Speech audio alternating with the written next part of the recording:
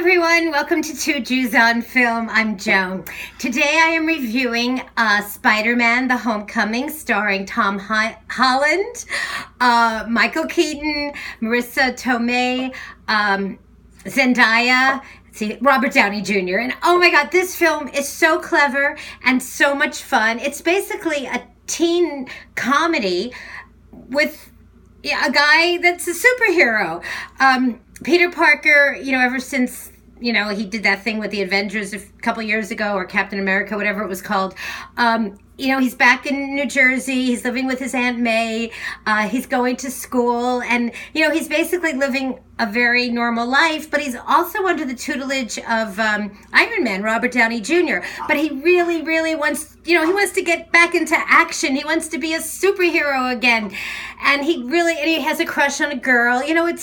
I love the way they combined, high school drama with superhero. It's like, it's fantastic. He puts on his Spider-Man outfit, and he does all superhero stuff, and he gets Robert Downey Jr. pissed off, and Jon Favreau's in it. You know what? It's just a fantastic movie. It's so much fun.